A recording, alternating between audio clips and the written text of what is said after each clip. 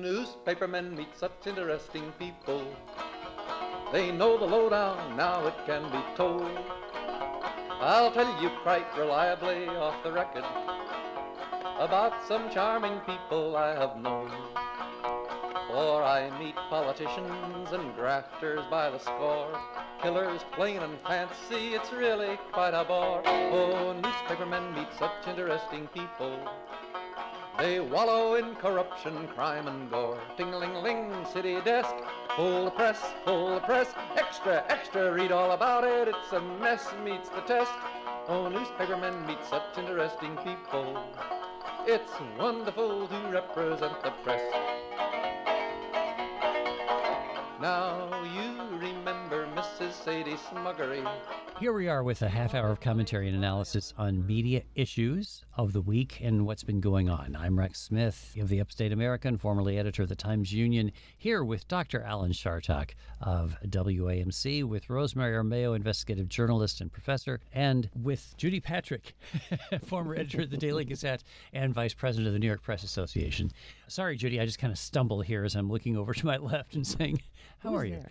Alan Chartock, sir, there was an election. You may have noticed, actually the most expensive election in American history, $17 billion spent on advertising. Wow.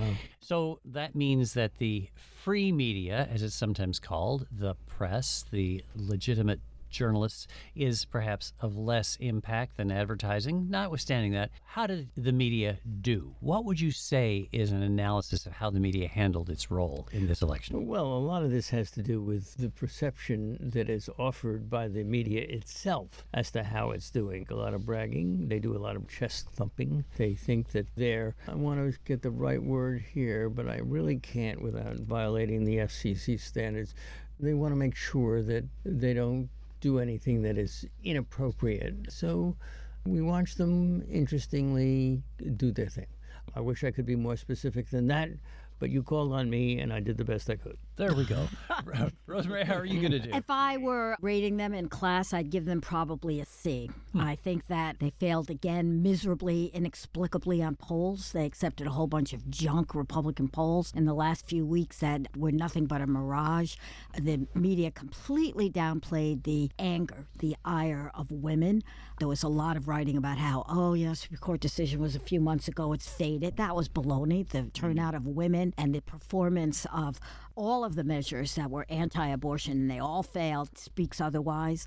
I think they also bought into the Republican idea that crime was going to be, along with inflation, the major issue. That did not prove true according to exit polls.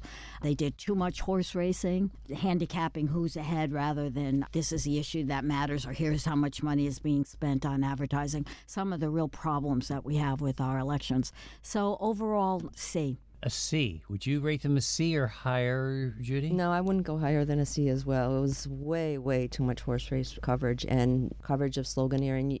We really have never seen the media do what it could do, what I expected it is capable of, which is get into where these candidates stand on the issues. And I saw none of that. And we're even seeing this after the election, where instead of talking about what they're trying to frame what happened on the election as a victory for Democrats because they didn't lose as badly as they thought they were going to lose. And so in that respect, I think we need to step away from opining about how big a defeat or what this all means until we get some real data. Let me see if I can, for purpose of conversation, at least push back a little on this. In my career, I've often heard so much about, the media did this, the media did that, when it was important, I think, to assert that the media, if you want to use one big word to take in everything from WAMC, which, by the way, Alan, you exempted from any of your criticism, to the New York Times. You're such a nasty fellow.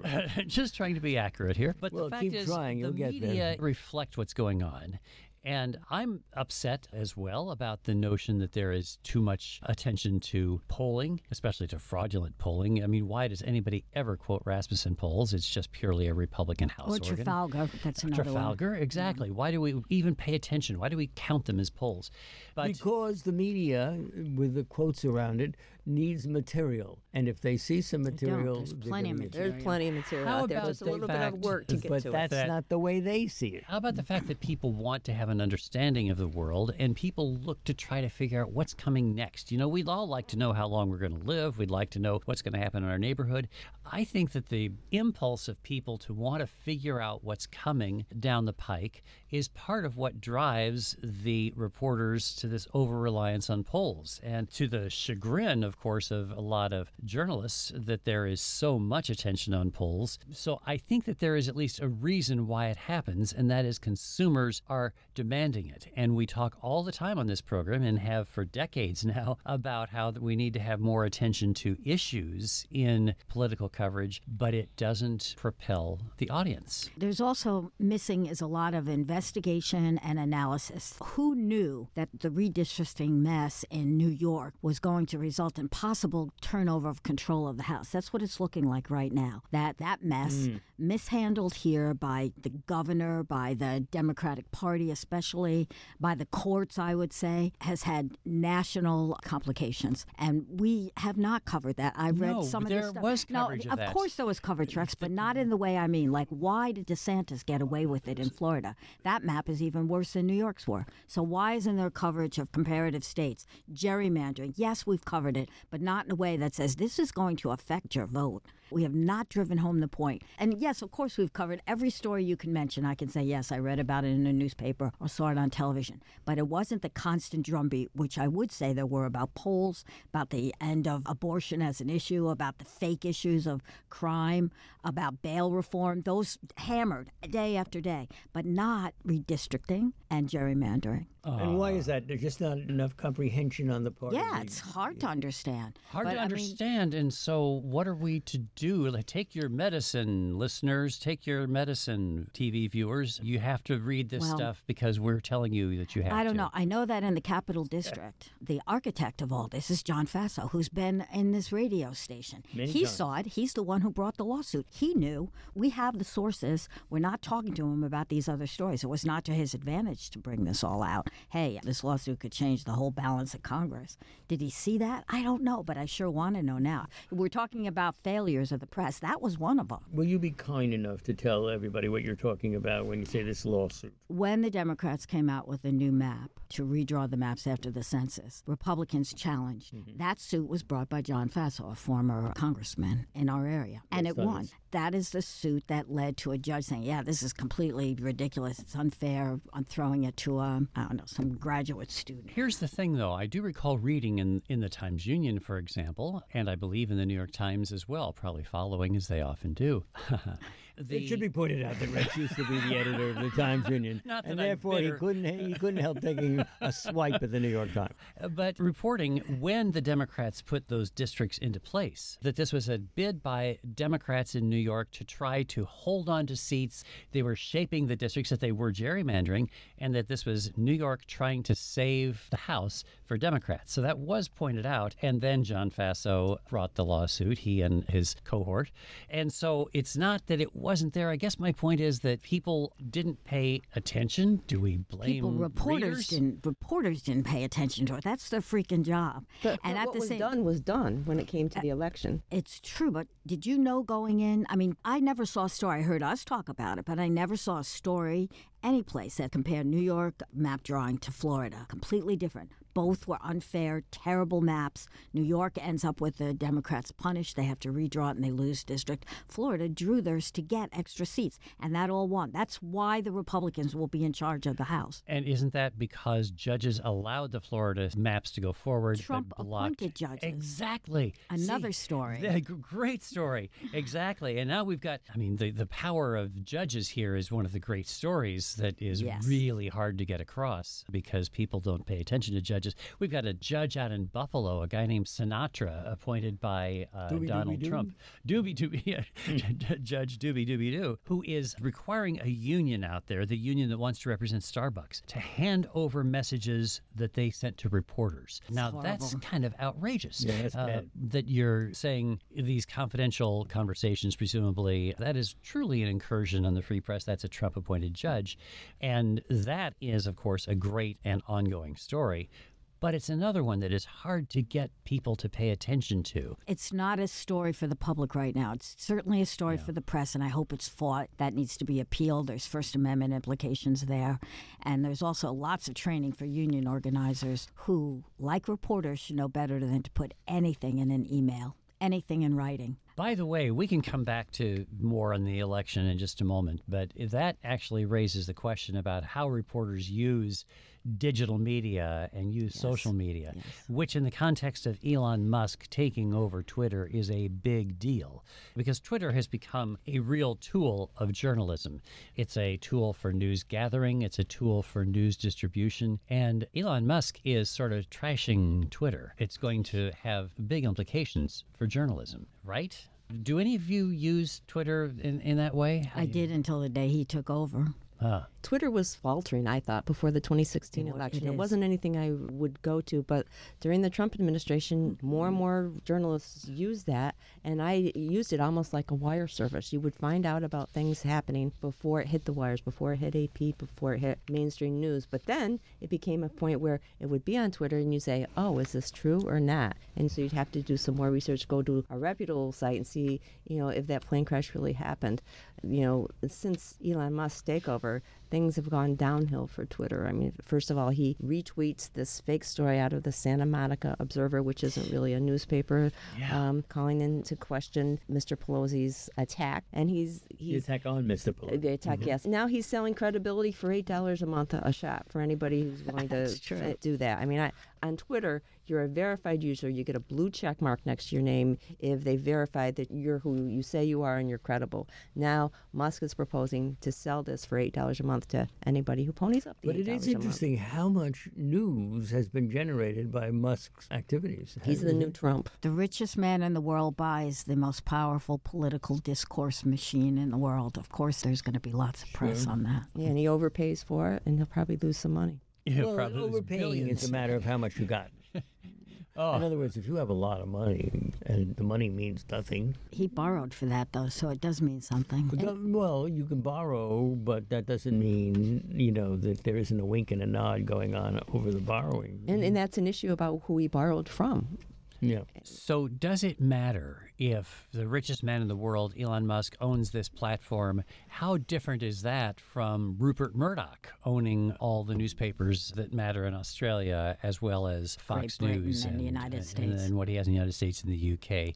Isn't that the same thing? Yes, equally horrible and is the newsworthy. same. Look, everything is different. Different people doing the borrowing, different people doing the owning. Nevertheless, you make a very fine point, Rex Smith. Why, thank you. Record this moment, folks. Record this. And people like Rosemary are leaving the platform. A lot of people are waiting to see what happens with it. I mean, one of the things... What do you mean she's leaving the platform? She I said, "I'm dumped off." Twitter.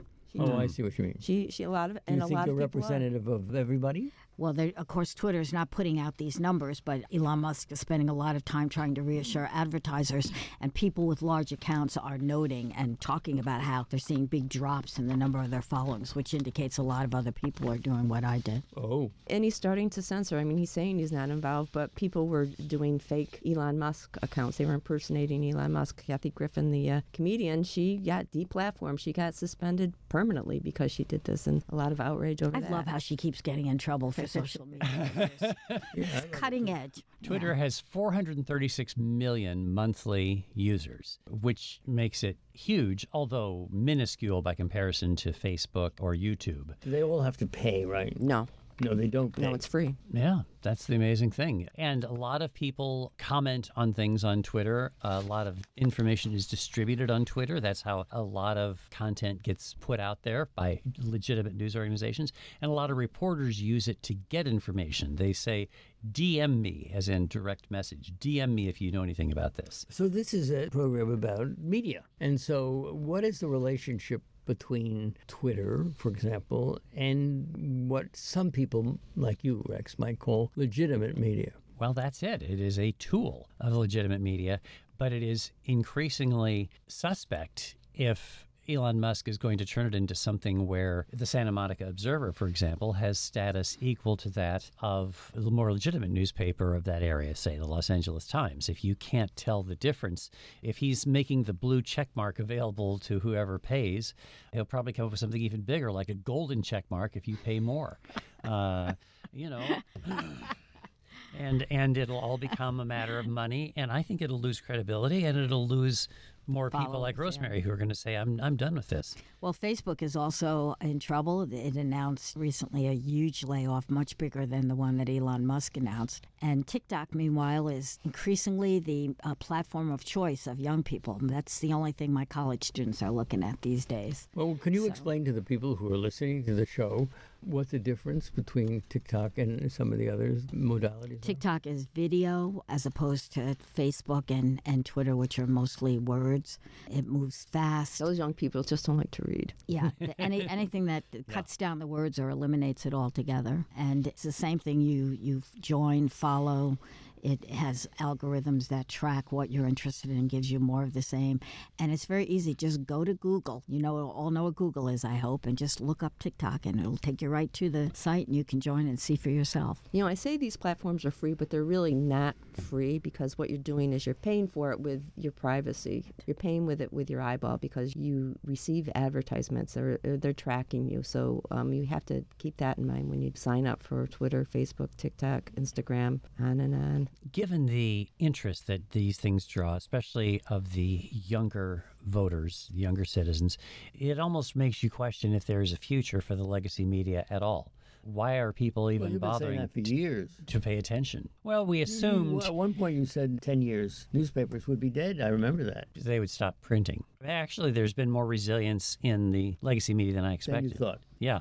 I thought we That's wouldn't. because there's a lot of old people who still like it better. There you That's go. going to go away, though. Yeah. And there's no market. There's nobody to pay for reporters and editors and copy editors and all the other stuff that requires checking out evidence. The future, I think, looks really bleak for legacy media. But the platforms are based in many respects on the legacy media. What they do is they'll take something that a local reporter found, even if it's a weird cat story, and they need that local reporter to find it in the first place and then amplify it. But if there is no significant effort to ascertain that that is true, if the Elon Musks of the world take over these digital platforms and run with the Santa Monica Observer as much as they do with serious media, then we're going to be overrun with fake news. And there will be even the best efforts to keep good reporting going, like Report for America, for example, which is a wonderful effort to put local reporters into newsrooms, real newsrooms across the country.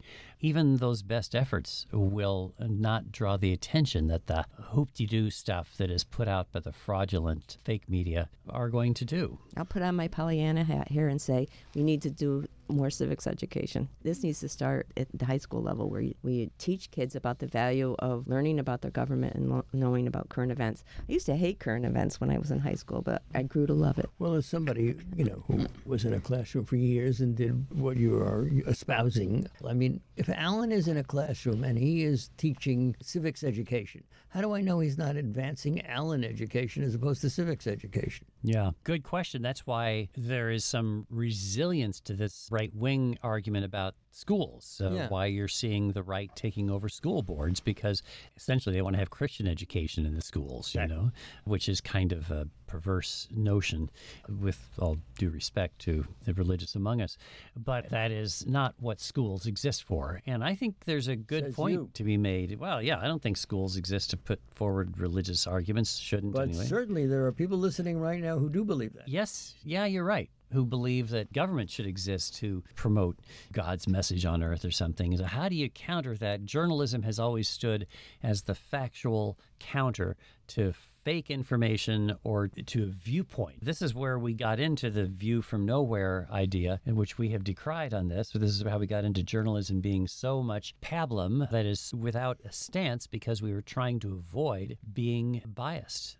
But if you don't have value-laden civics education, if you don't give people a sense of why they ought to pay attention to what's going on in their community, you're going to lose people altogether. Maybe they are. Early indications are that the young people did come out and vote in this midterm. Let's see. But those are the early indications. So maybe TikTok is providing a value. There was a lot about voting on TikTok. Sierra was talking about this at the roundtable in a recent show. She is a professor, so she watches TikTok, as we all should be doing, as all we grown-ups should be doing, see what those kids are up to. And it was filled with messaging about voting. Not vote a certain way, but vote, vote, vote. Women's rights, climate are all issues that resonate with young people, and that apparently was used as a way to drum up participation. And where do those messages originate? Was that organized, or is that just no? Actually It's TikTok. So it's groups or individuals who know how to use the platform and have created messaging. That's pretty interesting. I hope more studies will come out on this. Well, that is interesting in the context of which media are rising and which are falling. Right. Here's an interesting statistic. The viewership of the midterm results on television dropped by 29% from 2018 midterm viewership, which is, kind of the last comparable election. Viewership of television news dropping by 29%, even though this was a hotly contested midterm election with near record turnout. That's quite something, and that means probably that a growing number of people are watching TikTok or something else. Or they're waiting because there's a new idea being advanced. Why do we have big election night coverage? It's a tradition in our business, and my saying dump election night coverage is akin to policemen who heard defund police departments. Shocking. But yet, forget the pizza, forget the all night. It doesn't work anymore. We don't know the results the night of elections anymore. Arizona taking days. Any close election went into 3 a.m., even the Fetterman Oz results came in at 3 a.m., well past prime time. Why do we still have the same thing? Yes, you'd cover the results as they come due. Tradition. But setting up that big table and all other programming ends and we just stop and look at the board. Kornacki and John King yelling, "Oh, look at this county in the middle of Arizona. Oh, wow, why do you care? Why do we do it?" Right, we have John King saying, we've got results from one county, and we can predict this one county is going to go this way or that way. And we got 50 other counties. I turned off the TV and walked away. It's like... So you're in that 29%. Yeah, I mean, it's so incremental to be useless. And I agree, wait until the election results are in. I mean, have some coverage of it, especially when you know when exit polling clearly shows a winner. But the channel that doesn't wait, the channel that opines or says what they think is happening, is the one that people are going to watch. Some people, well, old people. You are so elitist and so condescending. No, it's They the all other. opine and speculate because there are no There's results nothing else to anymore. talk about. That's the. I mean, Except Fox the News. war in Ukraine, deteriorating infrastructure.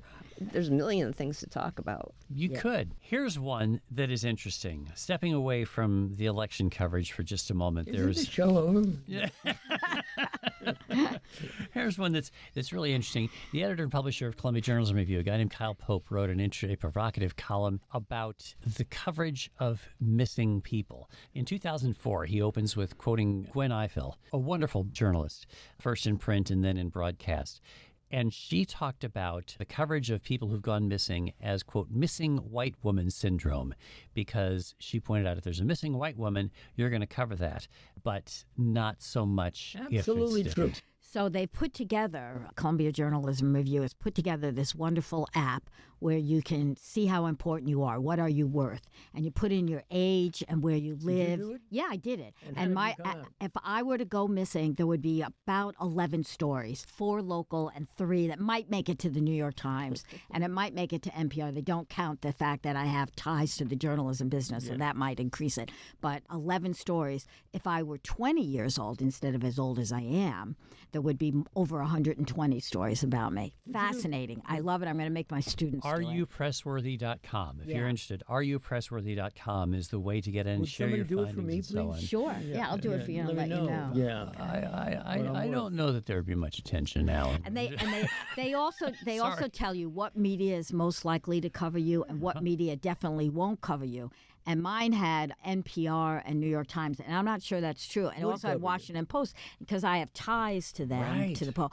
I don't think it's completely accurate, but you can figure it out. So yours won't be as accurate as it should be because you have a connection to NPR, you're a figure, so there's likely to be more coverage. I think they should refine the app. I was going to send in a do my note looks have saying, anything to do with it? no, looks don't. Well, actually, looks they do do. have Yes, young they do. young women, young white women Young, get pretty the most. white women, Yeah. especially if you're blonde, even more so. Yeah. If you remember the case maybe 20 years ago where a young white woman who was Elizabeth pregnant Smart? Oh, no. I'm who sorry. I'm wrong. Yeah. went missing. Her husband was eventually convicted. That dominated the national news for months. And we had coverage here this summer when a teacher from South Colony High School, Megan Marone, went missing. A lovely person, by the way. I spoke at her journalism class at the high school. It's tragic. But when she went missing, that was a big story locally and in the Berkshires, and with a tragic result. But I wonder if there weren't other people who went missing at the same time in our community who we just didn't hear about. So at a all. black woman, for example, as opposed to a white woman. Exactly. I think that was Gwen Eiffel's point. And we often talk about this in the context of who is important enough when they die that there is a certain amount of coverage. You know, we are all born equal, we are told by our Declaration of Independence and by our religions, but we certainly don't die equal. And some people get a lot of coverage and others do not. So if I were to die, Rex, how do you think it would be covered? Oh, well, this is an interesting conversation. No, that's a joke. As Freud said, there is no joke. if I were to die, we all shall, of course. We'll just see what happens. But I think your point, Alan, is that because you're a public figure, there would be more attention to it. I just want to point out that one thing, that going back to press coverage, Carrie Lake, a television anchor who actually worked in this market. She used to work for WNYT, News Channel 13, the NBC affiliate in Albany, went out to Phoenix, and I think that there is a phenomenon there that we're going to see more of in politics. When you become an anchor in a major market, you have certain skills, you're telegenic and so on, and I think that is going to translate so much into the media, such that the leading candidate for president, if he were to decide to run, would probably be, what is the name of the guy with the bow tie on Fox? Tucker Carlson, sorry. Tucker Carlson could be our next president, folks. So just... Yeah, he's being mentioned as a political candidate. It is kind of frightening. Yeah, but it didn't really work well for Dr. Oz so far. And Carrie Lake didn't get a walk away either. No. Yeah, we'll see. That is all we have time for today. That would be the end of the Media Project for one more week. Alan Shartok, Rosemary Armeo, Judy Patrick, and I'm Rex Smith. Thanks to our producer, David Castina, for tolerating all of this. And to you folks, our listeners, for joining us each week here on the Media Project. Please tell me what choice I have. It's wonderful to represent the flag. Now, publishers are such interesting people. Their policy's an acrobatic thing. They claim to represent the common people. It's funny, Wall Street never has complained. Ah, but publishers have worries, for publishers must go to working folks for readers and to big shots for their dough. Now, publishers are such interesting people. It could be prostitution, I don't know. Ting-a-ling-a-ling, circulation, ting-a-ling-a-ling, advertising, get those readers, get that payoff. What a headache, what a mess. Oh, publishers are such interesting people. Let's give 3 cheers for freedom of the press.